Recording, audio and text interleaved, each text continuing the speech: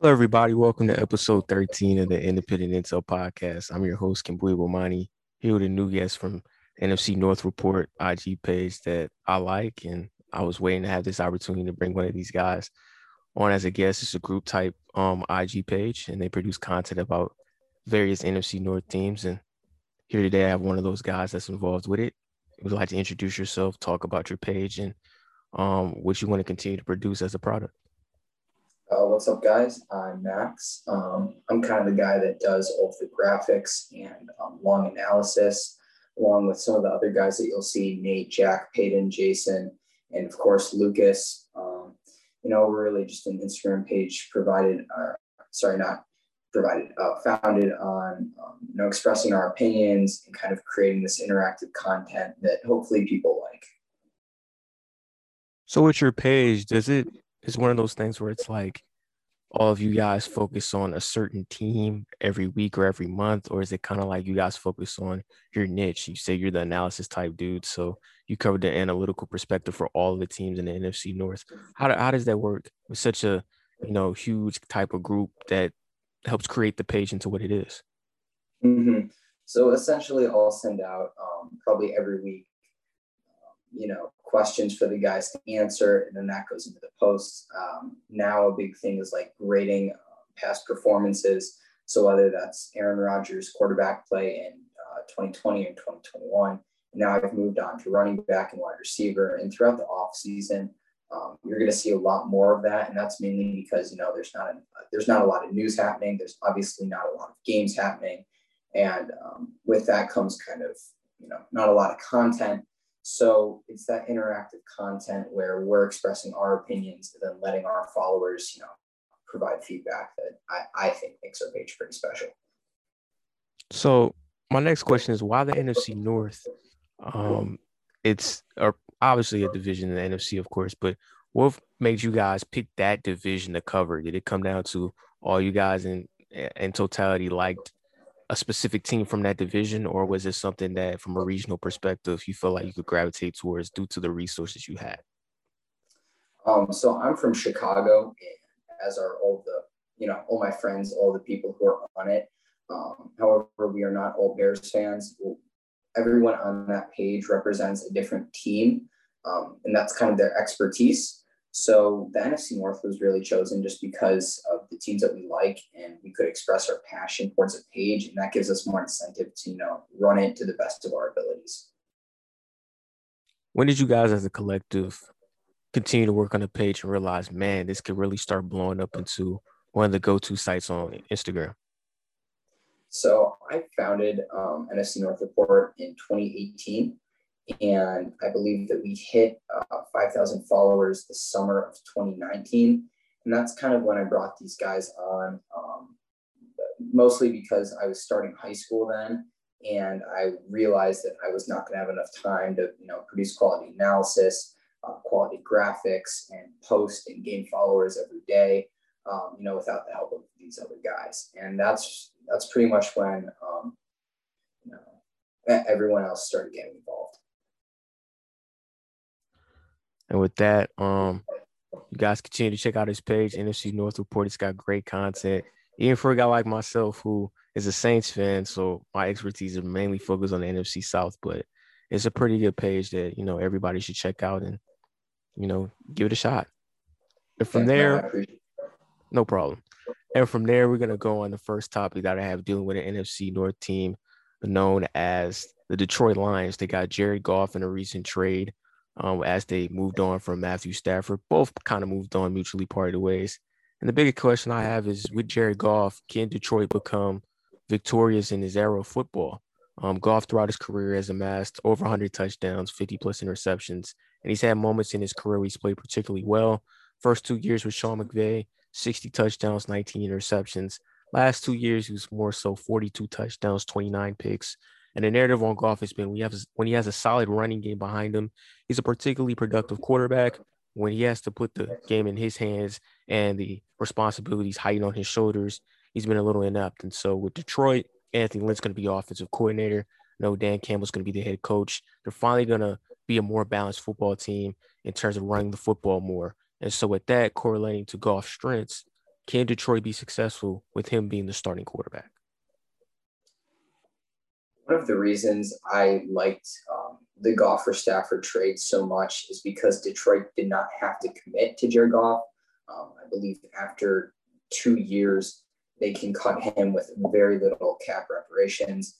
And because of that, I don't think that Jared Goff will be the long-term answer in Detroit. You can't win with Rashad Perriman and Tyrell Williams as your wide receiver too, especially when you've been playing with Cooper Kupp and Robert Woods your entire career. That being said, it's also a major downgrade to go to Sean McVay to now Anthony Lynn, who did not find success with the Chargers, specifically in his game management. And that's really what Goff is best at. He's a game manager. I think that Detroit will look to either draft a quarterback this year. I don't think that that will happen. I think that they'll take a wide receiver. This class is so deep. That's another thing. And I think that next year with either Howell or Rattler coming out, I think that Detroit might look to take a QB to replace Goff. Yeah, you said it best. You're starting from the ground up offensively. They're going to be relatively green, but in reverse, Tyrell Williams is probably going to be their best receiver, and he's entering the upper age of 30, and it doesn't seem as if he's going to get any better. He is who he is at this point of his career. Rashad Perriman had a couple of stints with the Jets and the Buccaneers, showcasing that he isn't always going to drop the football, but maybe he's maxed out as a talent from a ceiling perspective as well. And so they're at that 8 spot, and you've acknowledged more than likely they're going to go receiver, but they also have that situation with their defense. It's relatively young. Their front seven hasn't really been able to get a pass rush consistently since the days of Ndamukong Suh and Nick Fairley. And so with Detroit, with that 8 selection, you acknowledge Goff's not the long-term answer, but it does seem as of now they're going all in on Goff for the foreseeable present. And so with that, do you try to populate him with the amount of weapons that coincide with his strengths, or continue to kind of rebuild that defense, which we saw last year's draft when they took Jeff Okudah? They're really trying to establish a new identity on that side of the football as well. That's absolutely right. I think that they're going to go defense because I think that Brett Holmes down in Detroit, he knows that Goff isn't the answer. He knows that quarterbacks keep getting better and better. And I've said this before, to be a very successful quarterback in the league, you need 2 things. You need arm strength, that Goff isn't really great at, and you need to be mobile, which again, Goff really doesn't excel at that. I think that they're going to look to bolster their defense. Most likely Micah Parsons. He comes to mind at 7. He's basically Roquan Smith with a jetpack, and he can really, really solve, the linebacking problems in Detroit. I do agree. I also, in a mock draft that I made a couple of weeks back, I had Michael Parsons going to Detroit at 7, mainly because he fits kind of the versatility mode at linebacker that Detroit's kind of been trying to have. Obviously, Matt Patricia isn't there anymore, and Dan Campbell's there, but that defensive identity in terms of versatility and whatnot, that's the new norm at the linebacker position. We saw it with Isaiah Simmons going so high last season. Um, is it fair to say this, though, about Detroit offensively? Anthony Lynn, the narrative on him is game management wise as a head coach, is one of the main reasons why he's no longer HCing it in Los Angeles. A lot of people think he's a very good offensive coordinator in comparison to his HC days. And he's had a tendency throughout his offensive coordinating career to produce top tier rushing offenses. With Detroit more than likely going to try to be as balanced as possible, could you see the emergence of a DeAndre Swift prophet in this offense? No, and here's why. I think that Jamal Williams, who's a veteran, who's a locker room guy, who was a fan favorite in Green Bay, he's going to take a lot away from DeAndre Swift. I'm about as big as a Swift fan as they get. I called after he dropped that touchdown in Chicago. I traded for him in fantasy because I was like, this kid is going to be good. With that being said, I think that emergence is going to have to wait another year once Williams leaves. However, I think that Swift is the future in Detroit. Fair point, fair point. So you said Goff isn't a long-term answer. Due to that, you don't see success happening in Detroit. What ideally would be the perfect case scenario for the Lions as we head into this season? They're going to have their draft pick. They're going to pick somebody that's going to obviously start from day one. What would be the prototypical successful season for a Detroit Lion fan as they move into the new football season? you're not going to win a lot of games in Detroit this season. And I don't even care about the roster. Just looking at their schedule, it is so difficult. I think that the best thing that the Lions can do is establish a winning culture with Dan Campbell, something that they have not had in a very long time. And hopefully, as the years progress, players will want to actually, sign with Detroit. We had Richard Sherman about a year ago saying that he got more money from Detroit than San Francisco, but he didn't want to sign in Detroit because of how bad historically they are. That also involves, the Fords kind of getting more involved and becoming more likable. But overall, it really starts with Dan Campbell. I agree. And we pivot from one team in the Motor City to another team in the Windy City, the Chicago Bears. They continue to have the quarterback conundrum that they've probably had since me and you have been alive. Um, the running joke throughout the NFL is everybody agrees that maybe their best quarterback in franchise history was Jay Cutler, which isn't a good thing. And right now they have another predicament in Andy Dalton, possibly, not even possibly, most definitely going to start for them week one this season. They picked 20th in the draft, and obviously Kyle Fuller's not there anymore, but defensively, while they are getting a little bit older on that side of the football, for lack of a better terms, we'd expect them to be a solid defense once again. But offensively, they're not going to reach their fullest potential with ineptitude at the quarterback play. Andy Dalton's 32, 33-ish. His best days are behind him. As a matter of fact, his best day was 2015 when he threw 25 touchdown passes and 7 interceptions. Take that year out, he's a mixed bag. And since he's going to be QB1 for these guys, is it vital for this football team to pick some type of a quarterback in the draft this season and hope that they can grow and evolve him into being their franchise, placeholder down the line? Quite frankly, I think the only option they have through the draft would be Kellen Mond. Mond fits my prototype of, a mobile guy with a massive arm. Lance Fields, obviously Trevor Lawrence, Zach Wilson, Mac Jones are all going to be long gone by pick 20. So unless they want to trade up and take a risk, which I don't think is out of the picture, because I also don't think that Ryan Pace trusts Andy Dalton with his job, I don't think that the Bears will take a quarterback in the draft outside of Kellen Mond. However, that being said, if the Bears do take Mond, I would be in full support of the move, because either Dalton plays poorly throughout the season and Mond comes in and lights it up. Dalton plays well in the season, and then you solved your quarterback problem for this year. Or Dalton, doesn't play well, Mond doesn't play well, then you're looking at probably a top 5 draft pick for next year when you can go after Howell and Rattler. Right. I've heard the name Kellen Mond be a common prospect that Chicago is highly interested on. The big issue with Mond is he is raw. He has a huge arm, but when you turn on the tape, he's wildly inaccurate. He's kind of like, in my opinion, probably a more raw version of Colin Kaepernick when he came out of Nevada. And so you have to really be confident that the coaching staff in Chicago is going to develop him into something that they can reap benefits towards moving forward. So there's no guarantee Nagy and Pace are going to be there long term beyond this year.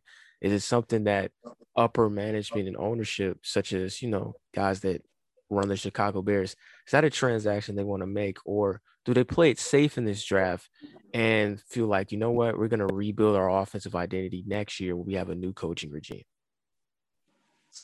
I don't think that they will do that, and that's probably because Ryan Pace and Matt Nagy could not care less about the team if they are in fact fired next year.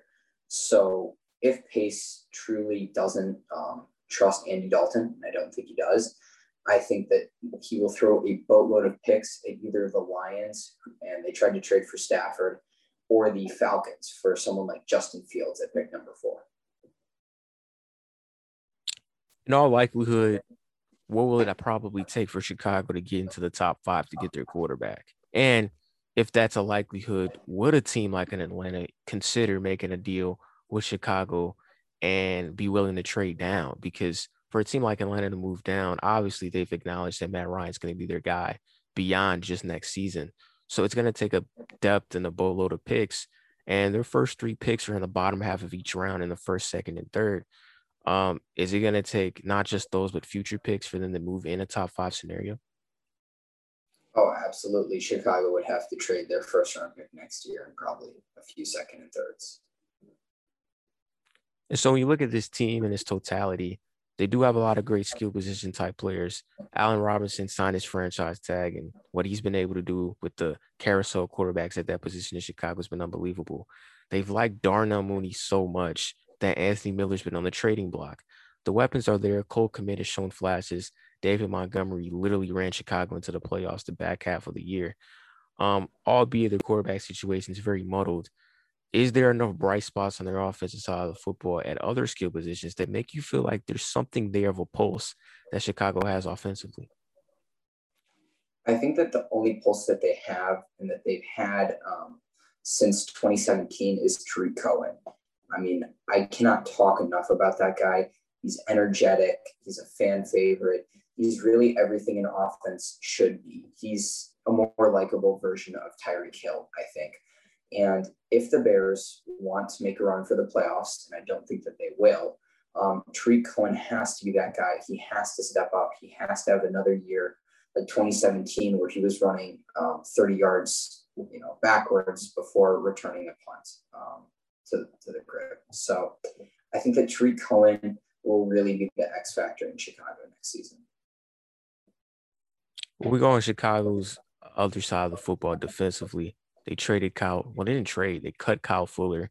They thought about trading Eddie Jackson when they were entertaining the chance of getting Russell Wilson. That has not happened, and it's left Eddie Jackson feeling a little bit disgruntled. Akeem Hicks has embraced the potential trade. It's safe to say those guys on the defensive side are probably going to come back next year. Are you willing to say this might be the final installment of that Chicago defensive core this season before the organization turns the page and goes anew on that side of the football as well? I think Hicks would be the only one that would leave next year because they just signed Eddie Jackson. Khalil Mack is still under contract until 2024, maybe.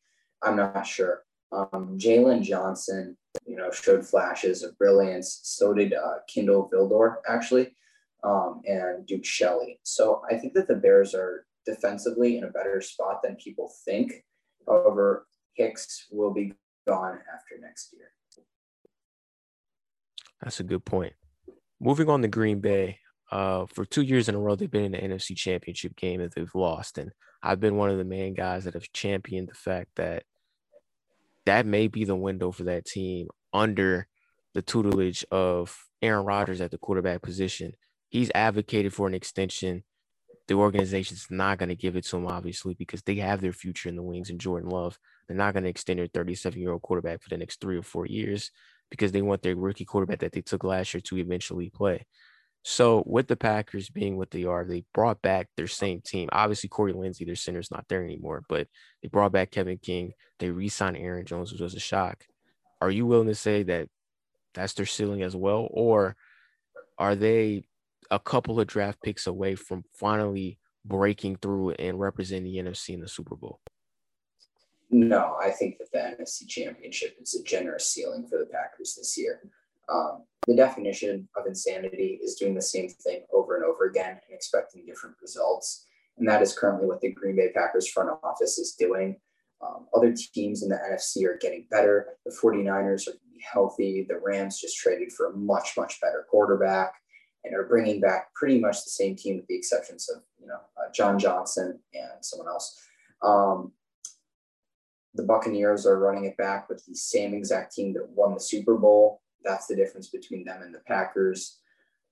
So I really don't see success in Green Bay this season. In fact, I think that this might be Rodgers' final year as a Packer. And if not, he'll play out his contract until 2023, and Jordan Love will be given 1 year to prove himself under the 5th-year option.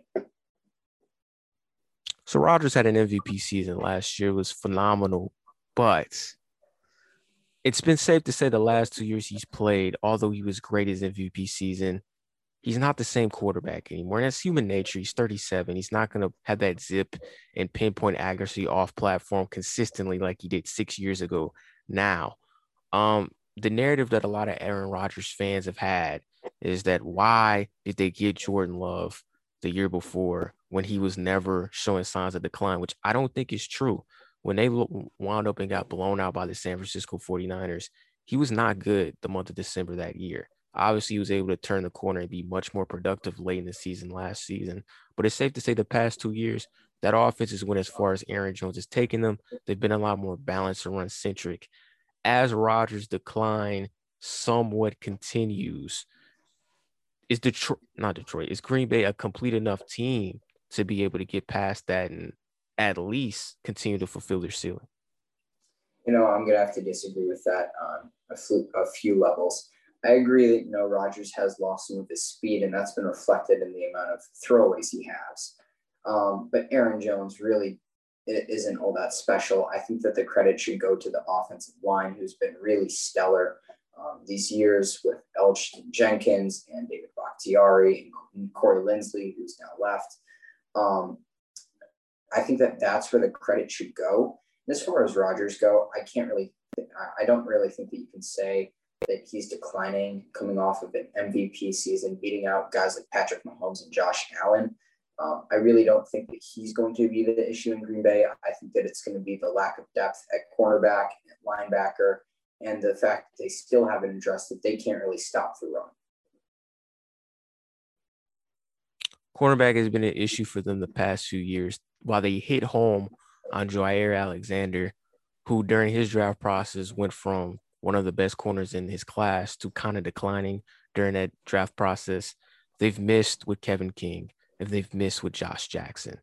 Is it very influential that Green Bay in this draft hits home on a cornerback too, that at least defenses have, or opposing offenses have somewhat of a respect towards, to where when he gets targeted, he can hold his own?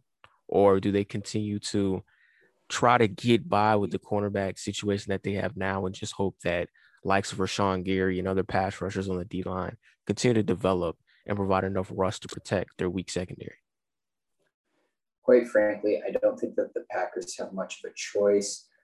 You can't draft a cornerback and expect him to be, the next Jalen Ramsey or next Jair Alexander. Very, very few cornerbacks come out of college looking pro ready. We saw that in Jeff Okudah this year, who was phenomenal his last season at Ohio State, but really struggled in the NFL. And the only cornerback that didn't really happen to was Jalen Ramsey. So I think that the Packers are going to look wide receiver or linebacker this draft. And I think that they're expecting Kevin King to hold his own. I think that they're expecting Chandon Sullivan to continue to develop and step it up. And, of course, Jair Alexander to play the same brand of football he's been playing. And I'm going to go into receiver. The narrative has been outside of Devontae Adams, no one else has really been able to step up enough to Rodgers to trust. Once the games get bigger, we get deeper in the postseason, and opposing defenses bracket coverage Adams to the point where you have to go to another avenue to get a completion across. Allen Lazard seemed to be that guy early on in the year. He got hurt after the Saints game, and when he came back, he was never really the same. Marquez Valdez-Scantling has been hit or miss throughout his young career. Do you expect Green Bay management to finally dig deep and draft a receiver that everybody thought they should have took last season in a this year receiving class that is relatively deeper than receiving classes of past times? I think that Green Bay will look for a wide receiver in this draft, whether that's in the second round with a guy like Diami Brown, forgive me if I'm saying that wrong, or a guy in the first round like Kadarius Toney. Allen Lazard, I've been very critical of him. I think he's horrible at wide receiver, but I've actually been very, very high on Marquez Valdez-Scantling. There's sometimes where he looks like a faster version of Julio Jones, and sometimes where he looks like a JV high school wide receiver. I think that he can be a good enough number 3 wide receiver with somebody coming out of the draft to really elevate Green Bay's offense to that next level. So eventually, Green Bay's window, we both acknowledge, will close forever with this assortion of a team. Jordan Love is eventually going to be their quarterback of the future. The last time they've had a similar situation like this, when Brett Favre was inevitably forced out by the organization and Aaron Rodgers took the helm, it worked. There was a lot of questions, but it eventually worked long term. The narrative about Jordan Love has been he struggled behind the scenes to where he got demoted into being quarterback 3. Is there enough belief and confidence in your eyes that he can eventually become, doesn't have to be Rodgers, but a productive enough of a quarterback where Green Bay stays postseason relevant in his era of football? Jordan Love fits my blueprint of being mobile and having a strong arm. However, the narrative that he is like Aaron Rodgers taking over Brett Favre's job is pretty silly. Aaron Rodgers was really the best quarterback coming out of that draft, even though that wasn't reflected at pick number 24. That's really because at the time, no other organization needed a quarterback. That was not true for Jordan Love. The Packers really, really reached on Love because they're so worried about building a future after Rodgers leaves. I think that Jordan Love's success or failure will be a reflection of who Matt LaFleur truly is as a coach. Is he good enough to elevate a team when you're not playing with the top 5 quarterback of all time? We'll see. And that's something else I wanted to touch base on. LaFleur and Green Bay's DC. I don't know if Pettin is still there. Let's talk to LaFleur on the offensive side. When he's come and provided to Green Bay the last 2 seasons, has been balanced. They've ran the ball a lot more consistently than they ever did towards the later stages of the McCarthy era. They've ran it pretty well, and they've shown signs towards, the latter half of the season when they run the ball at a particularly high clip. They win. When they kind of stray away from balance and rely on Rodgers to take him over the top, they struggle because the consistency outside of receivers not named Adams hits and misses a lot. Do you feel like there's more LaFleur can do to help this team fulfill its ceiling as an offense, or are they what they are, and it really just comes down to the players that's on his team stepping up and living up to their career billings as individuals? I mean, here's the thing. If it's not broke, don't fix it. Um, I'm a big fan of that saying. And when Green Bay was the number 1 statistical offense in the league, I don't think that LaFleur should really stray away from what he was doing.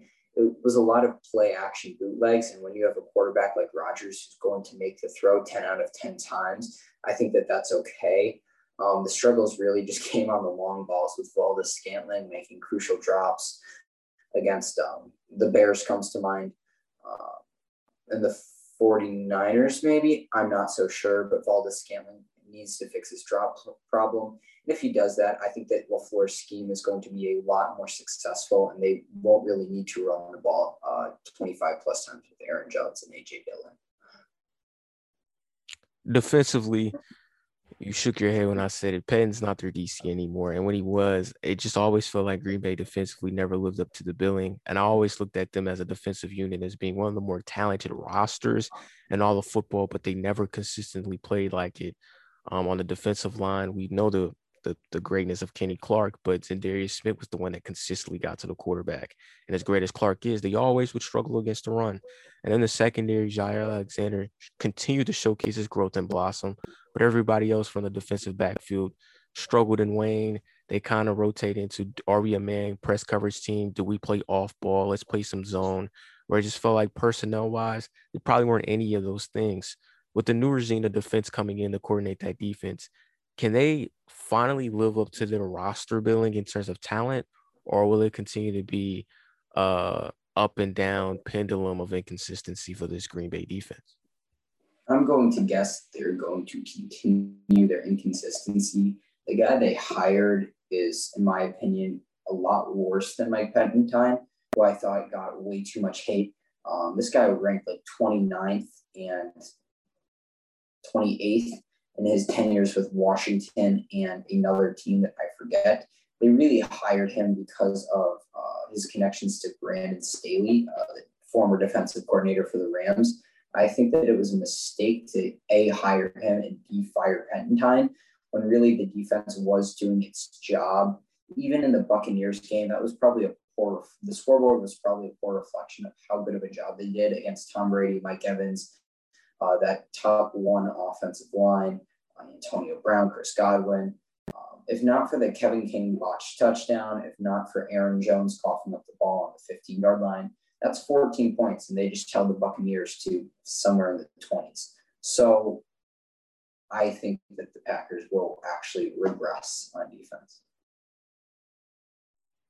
And to the Vikings, they were one of the teams that I said coming into last season wouldn't make the playoffs, and they didn't. They actually had a season I expected them to have. They lost Stephon Diggs, and wasn't that huge of a miss because Justin Jefferson played out of his mind. But defensively, they got younger in the secondary, and that you showed the first half of the season. It got relatively better, but while we do know Cameron Dantzler has high upside, Jeff Gladney probably won't play in the NFL again after the things he did recently. And so when we look at this Vikings team, there was a rumor that I saw on you guys' IG page that Neil Hunter wants a contract extension or else he wants to get traded. And it's safe to say that this is Kirk Cousins is probably last year with the team. They've missed the playoffs 2 of the 3 years he's been their starter. And so the biggest question with Minnesota, they're probably the second most talented roster in the division. Do they get back to the playoffs, or is it more of the same that happened last season? I think that they'll make the playoffs, and I'll do you one better. I think that they win the division. I think that their offseason additions, Patrick Peterson, who I think is really underrated, is going to help that young secondary, both, just playing with him and as a mentor. Patrick Peterson's coming off of statistically a very bad year for him. And that's really because of the scheme that was being run in Arizona. They tend to run a lot of man-to-man, while Peterson's not a man-to-man corner. He's a zone-to-zone. And if Mike Zimmer isn't as useless as I think he is, I think that he'll be able to create a defensive scheme to help Peterson and help the other young cornerbacks. They just signed Mackenzie Alexander, who's going to be a great slot guy for them, as well as a great culture guy for him. And as we alluded to earlier, Cam Dantzler is a stud.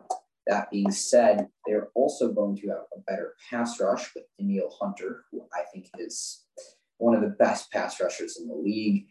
Their new addition of Dalvin Tomlinson, who's going to really help them in the run and pass rush game, and possibly somebody in the draft who's going to line up opposite of Hunter. That's really also going to help their secondary because the quarterback's not going to have full day to throw. They're going to make bad decisions, which are going to lead to interceptions, which are going to lead to wins. I agree. Daniil Hunter was a huge miss for them last year. He got hurt, never really played consistently throughout the season. And when he wasn't in the lineup, they suffered when it came to run defense and pass rush as well. You did allude to Patrick Peterson and Mackenzie Alexander coming back. I think the Mackenzie Alexander pickup was huge and underrated. While he never consistently got the interceptions that, everybody expects corners to have, he's sound in the slot, is always in the area and makes the play. Peterson, in my opinion, I think his best days are behind him. And, I do hope that, like you said, in the zone system with Zimmer, he's being able to utilize his range, his experience and awareness to still be somewhat of a productive entity, but to expect him to probably come in the secondary and be that, in-play player that he used to be probably won't happen. Inevitably, it comes down to Kirk Cousins. When they gave him that guaranteed contract, everybody knew with that type of money, you needed him to win a Super Bowl. And everybody knew deep down in their hearts he was never going to win one. For him not to reach the playoffs 2 of the last 3 seasons, is it more of an indictment on him as a player or the team in general? Because a lot of people that support Cousins always allude to statistically, his numbers are up there with one of the higher echelon QBs in all of football, but it never truly translates to winning games when it counts. So winning games, in my opinion, it's a team statistic, not a quarterback statistic. That's why I think Peyton Manning is the GOAT, but we can talk about that later. Kirk Cousins is a top 10 quarterback statistically. However, there are really 10 other guys that I'd rather have than him. He has the personality of a kindergarten teacher, and I don't think that that's great for the Vikings, especially when your leader is supposed to be your quarterback. However, I think he's overhated. I think that the offensive line in front of him is horrible, and he's doing a very good job correctly utilizing Thielen and Jefferson. I do agree that offensive line behind him has not done him any favors. When you look at the receiving position with the Vikings, they hit with Jefferson. Thielen has been a find himself throughout his career, but they've also found something in Dalvin Cook. Past 2 seasons, he showcased why. he was highly regarded coming out of Florida State. The issue was the injuries, and the issue at the pro level has been the injuries. Um, for the sake of the Vikings, how important is it for Cook to continue to stay in the lineup so he can fulfill his fullest potential as a talent, which will coincide to that team living up to playoff expectations? Cook is undoubtedly the biggest part of the Vikings offense, and that's mainly because of the scheme that's been run in Minnesota for so long, which is a bootleg scheme where the defense has to worry about the run first because Dalvin Cook is so good. And if they commit to the run, then that leaves the pass game open. And when you have two very good receivers like Jefferson and Thielen, that's when the Vikings can beat you over the top. That being said, I'm also a big believer in Alexander Madison. Madison averages actually more yards per carry than Cook. However, when Cook is injured, it definitely would take a big blow to the Vikings offense. Mike Zimmer last year got a lot of flack in terms of job security. And while he has a ton of friends in the industry that love him, a lot of guys who used to know him when he used to be a part of those great Cowboy teams in the 90s swear by him with undying loyalty. What was the disconnect in terms of him as a coach that helped establish those rumors? And even as we head into this year, it's safe to say he is a guy that's on the hot seat. Why has it become that recently, and what can he do to change that? Obviously, besides winning football games. Right. So the NFL is now in a spot where it's an offense and quarterback first league. And in order to win games, you have to have, that star quarterback. In order to have that star quarterback, you have to draft well. However, these raw guys like Patrick Mahomes, who are coming out of college with a rocket launcher on their arm and, wheels for legs, they need really good coaching. And that really good coaching comes from guys like Andy Reid, who are quarterback whizzes. And in order to, be a good coach, it's now become that you have to be a quarterback whiz, something that Mike Zimmer is not. And that's why I've been so critical of Mike Zimmer, not because I think he's a bad coach or a bad person. He's just past the time of the league. I think he would do much better as a defensive coordinator. And the Vikings, they go out and hire someone like Brian DeBoll, who can either help Kirk or whoever's next in line. So quite frankly, I don't think that the blame should go to Mike Zimmer. I think the blame should go to the direction of the NFL. I agree. The time that they got Zimmer, the Vikings needed a culture change. After that tenure, that year where under Brad Childress and Brett Favre, they went to the NFC Championship game and lost, they reverted back to being pedestrian. And we got a guy in Zimmer. He made the defense a lot better, made them a lot of physical, tougher team. And it worked. It helped them get back into perennial playoff contention. But like you said, recently, the league has passed the team by. As great as Kirk Cousins is, their offense is very archaic at times and generic. And when you see these explosive offenses that are predicated off of spread, pace and space and up tempo and uniqueness, Zimmer isn't able to match those alignments at all. And so for all four of these teams talked about and established in this division, let's focus on the draft that's coming up in its totality. Which ideal player would fit for these teams when it comes to making their first draft pick on the opening night of draft night? I talked about this earlier for the Lions. I think that they really need to build that defense from the ground up.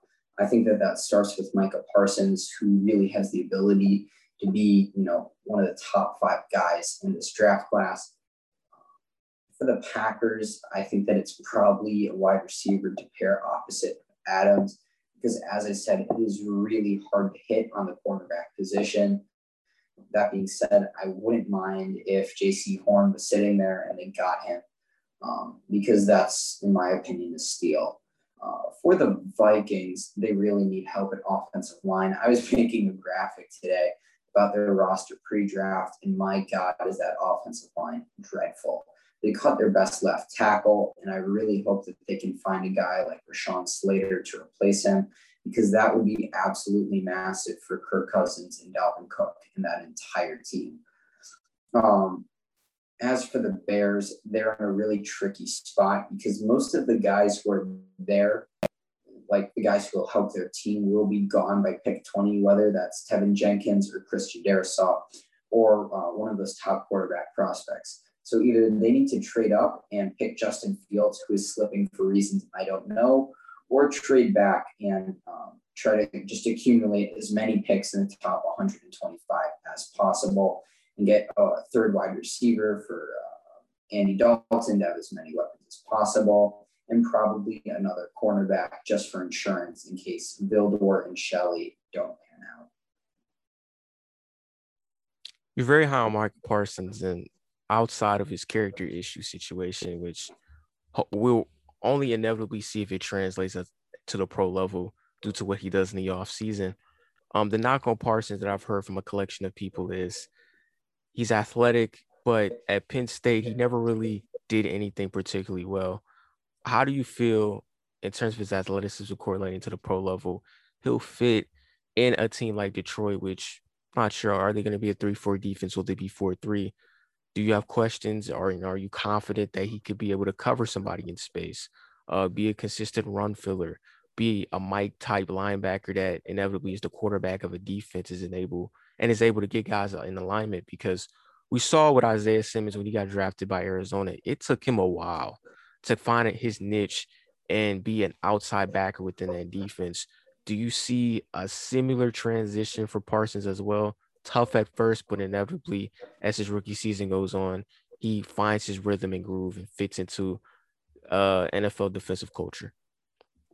Honestly, I see a pretty seamless transition for Parsons.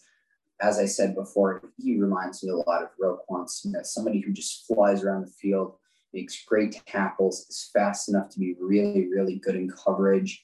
Really, my only concern is that he's towards the lighter side, so he might get knocked around in the run game, but that's okay if you're able to pair him up with a bigger linebacker, and even better, draft someone like Christian Barmore out of Alabama, who's really one of the best defensive players coming out of this draft class, maybe in the second round. And before we go, I want to touch base on a few topics, NFL topics outside of the NFC North region. Just want to see your perspective, and going to keep it on a draft tip as well. Atlanta has talked about trading outside of the fourth pick for a while. And while it does seem as if they're going to stay with Matt Ryan for the next few years, do you think it's a smart decision for that franchise? And if they are willing to trade out, which team would be the most ideal that they would trade down with and feel comfortable in terms of the compensation they would get back as a franchise? Unless they want to get Kyle Pitts, which I would be okay with, because frankly, I think he's the best player in this draft class. I think that it makes sense for them to trade back. They don't need a quarterback because they have Matt Ryan, who is still capable of playing at a very high level. There's nobody else really there outside of Penei Sewell. And again, they already have a very good offensive line. So that struggle for Atlanta really comes at defense. And because of all of the quarterback needing teams this draft, I think that the defensive guys are going to start to slip. So whether that's the Washington football team, who reports came out today, they were ready to trade a boatload of picks to trade up and get someone like Trey Lance, or the Chicago Bears, who need to win now or else their entire staff is fired. I'd be good as Atlanta trading with either of those teams. And this is where the Justin Fields situation potentially comes in.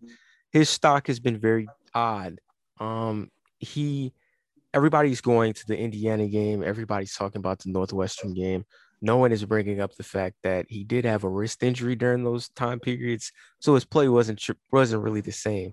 But before that, he came on strong, and we're at a point now where it kind of seems like the Niners could actually take Mac Jones, and Fields may even linger around the bottom half of the top 10.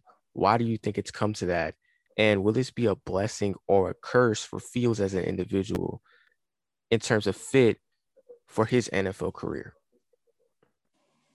I think that this is a tough question. I think that it's a curse if he goes to the Jets.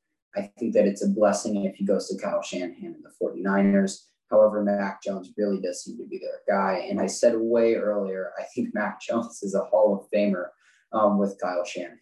So I think he's going to slip to, again, a really quarterback-needy team, someone who's going to trade a lot for him.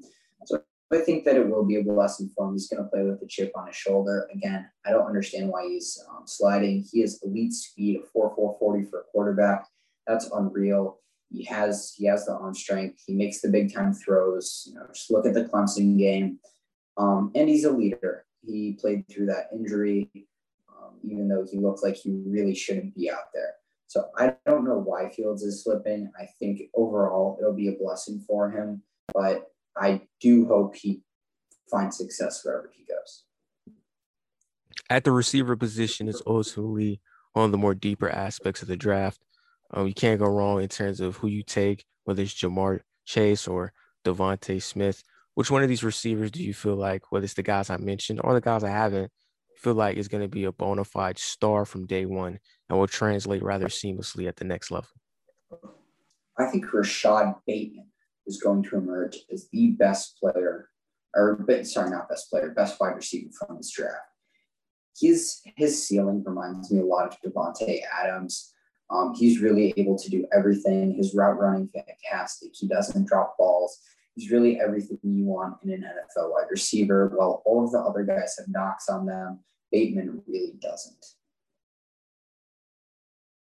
I like Bateman as well. He reminds me a lot of, I wouldn't say Adams, but I would say Mike Evans in terms of size, deep threat ability, explosive, whatnot. He was very productive on a team in Minnesota that during his time there, when they had a full season, helped them emerge into a perennial contender in the Big Ten, something that they haven't had as a program for a while. Kyle Pitts has gotten a lot of love as being the versatile weapon. But there are questions about his ability to be a true tight end in terms of an inline blocker, or in essence, will he be our modern day version of Shannon Sharp, a tight end that's lined up in the slot 90% of the time because he's another receiver out there to be a weapon? Do you believe the Kyle Pitts hype immensely, or could you see him being a good player, but not living up to the type of ability that everyone is expecting him to be? I think he's going to be unreal. He's a monster. I don't care if he's not good at blocking because he is probably the number one wide receiving weapon. He's too big for a cornerback. He's too fast for a linebacker. And you can't really match a safety up on him because he will run right by them and jump right over them. I think that the Shannon Sharp comparison is a really good one. I think that he's a more athletic Shannon Sharp. And if that says anything, he's a more athletic Hall of Fame. For sure. And going back to the quarterback room, we know Trevor Lawrence is going first. The guys that have emerged out of nowhere, it used to be Lawrence and Fields for seemingly since they were in high school. Now it's Zach Wilson and Mac Jones. Out of those two, which one of those individuals do you feel is going to fulfill the type of hype and expectations tons of draft analysts have given them, and which one of those two will probably dip and decline back to their true means in terms of quality players, but not the franchise type guy that you expect somebody to be at that position if you're going in the top 10? I think both of them will be good. I'm a huge believer in Mike LaFleur, the brother of Packers head coach Matt LaFleur. He's now the offensive coordinator down in New York. And I think when, what's his name? Zach Wilson eventually gets drafted to the Jets, that Mike LaFleur is going to work some of his magic. I think that Wilson's also more athletically talented than a guy like Mac Jones, and he's more accurate and has better decision-making than a guy like Trey Lance. So I would rule him out as being a bust. Mac Jones comes with that Alabama knock on him. He's playing with the best offensive line in the country. He's playing with the best receiving duo in the country. He's playing with the best coaches in the country. So if there's going to be a guy that's going to bust, it's going to be Mac Jones. However, I said before, I don't think that's going to happen if he goes to a guy like Kyle Shanahan. And that just is really a compliment to Shanahan of how good he is with quarterbacks. And then the last few teams in the top 10, the Carolinas, the Denvers, the Dallas. Carolina and Denver have quarterback conundrums. Well, Carolina doesn't have a quarterback conundrum anymore. They got Sam Darnold, but Denver still does with Drew Lock. Um, is it inevitable that they're gonna have to trade up to get a quarterback that they want, or could they stay pat and have a guy like a Lance fall to them? Or to shock everyone, they stick with Lock for one more year and invest that ninth pick in fortifying their defense, whether that's the linebacker from Notre Dame or maybe even dabbling in the cornerback market and getting out of the guy from Virginia Tech or Sertan, due in large part because even though they got Fuller, he's reaching 30. You're gonna need somebody to inevitably replace him because he's only on a 1 year deal. Right. I'd stick with Drew Lock. He has everything I look for in a quarterback. He's mobile, he has energy, and he can throw the ball over mountains. I think that they'll look for either linebackers in KOH, the guy from Notre Dame, or in corners, whether that's Sertan, who's my number one cornerback, or even Caleb Fairley, who I would not have an issue with them taking. And then last but not least, Dallas, Carolina too. For Carolina, they got their guy in Darnold. It remains to be seen if Darnold was just a product of ineptitude in New York and he never was able to reach his full ceiling, or if he is what I kind of thought he was coming out of USC, which he gave me a lot of Andy Dalton vibes, where everything has to be perfect around him. And even then, you will always get an inconsistent ebb and flow of him as a player. For the Panthers, all the Panther fans think for sure they're going to get Kyle Pitts. No one really thinks Kyle Pitts is going to fall that far. Do they continue to build the weaponry around Darnold so he can fulfill his full potential, or delve into fortifying their young defense? I remember last year they used all their picks on defense. Do they utilize their first pick in the draft on defense once again? I think that if Pitts is there, they will take Pitts and help out Darnold. And if he's not there, I think that they'll take a cornerback. Again, a guy like Sertan or Fairley would all be good picks. And then last but not least on Dallas, they've acknowledged as well if Pitts falls to them, potentially they would probably take him to fortify their offense, but it's probably a foregone conclusion that they are either going to get Sertan or Fairley. With Dallas, they were able to re-sign Dak Prescott, but it's still an unknown for this football team. Prescott's back. It's an unknown if he's going to be 100%. And there's also the unknown defensively. Are they going to get better? They did get Dan Quinn, but with Dan Quinn, it's always been scheme fit for him. He struggled in Atlanta because personnel-wise, they probably weren't a cover 3 team. For Dallas, if they get Sertan, which more likely they will, is their success going to be predicated off of the fit in terms of defensively, their new identity as a team, or is it going to come down to the health of Dak Prescott and his ability to be able to survive a season and live up to his new contract extension? I think it'll definitely be because of their defense, and ultimately, I think it'll be because of their lack of pass rush and ability to stop their run game. Their front four is really, really bad, and people overlook that a lot. DeMarcus Lawrence really was not worth his $100 million contract. And I'm a huge believer in Dak. I thought that he'd throw more touchdowns than Mahomes this year. And I think he was on pace to before he shattered his leg. So the success of Dallas is going to be dictated by their secondary play and by their pass rush. With that, it's going to be the end of episode 13. It was great to have you on. And before you go, just want to have your thoughts about this episode and, continue to promote your IG content page, NFC North Report, on the way out. Yeah, man. Thank you so much for having me on. I really had a lot of fun. I can tell you guys know what you're talking about here. So I look forward to listening to more episodes. And as always, if you're not already following me, please drop a follow on NFC North Report. And with that, you guys, we're out for episode 13. I'll be back next week with a 14th episode. You heard the guy, follow him, follow me too, and stay tuned. Peace. That's it.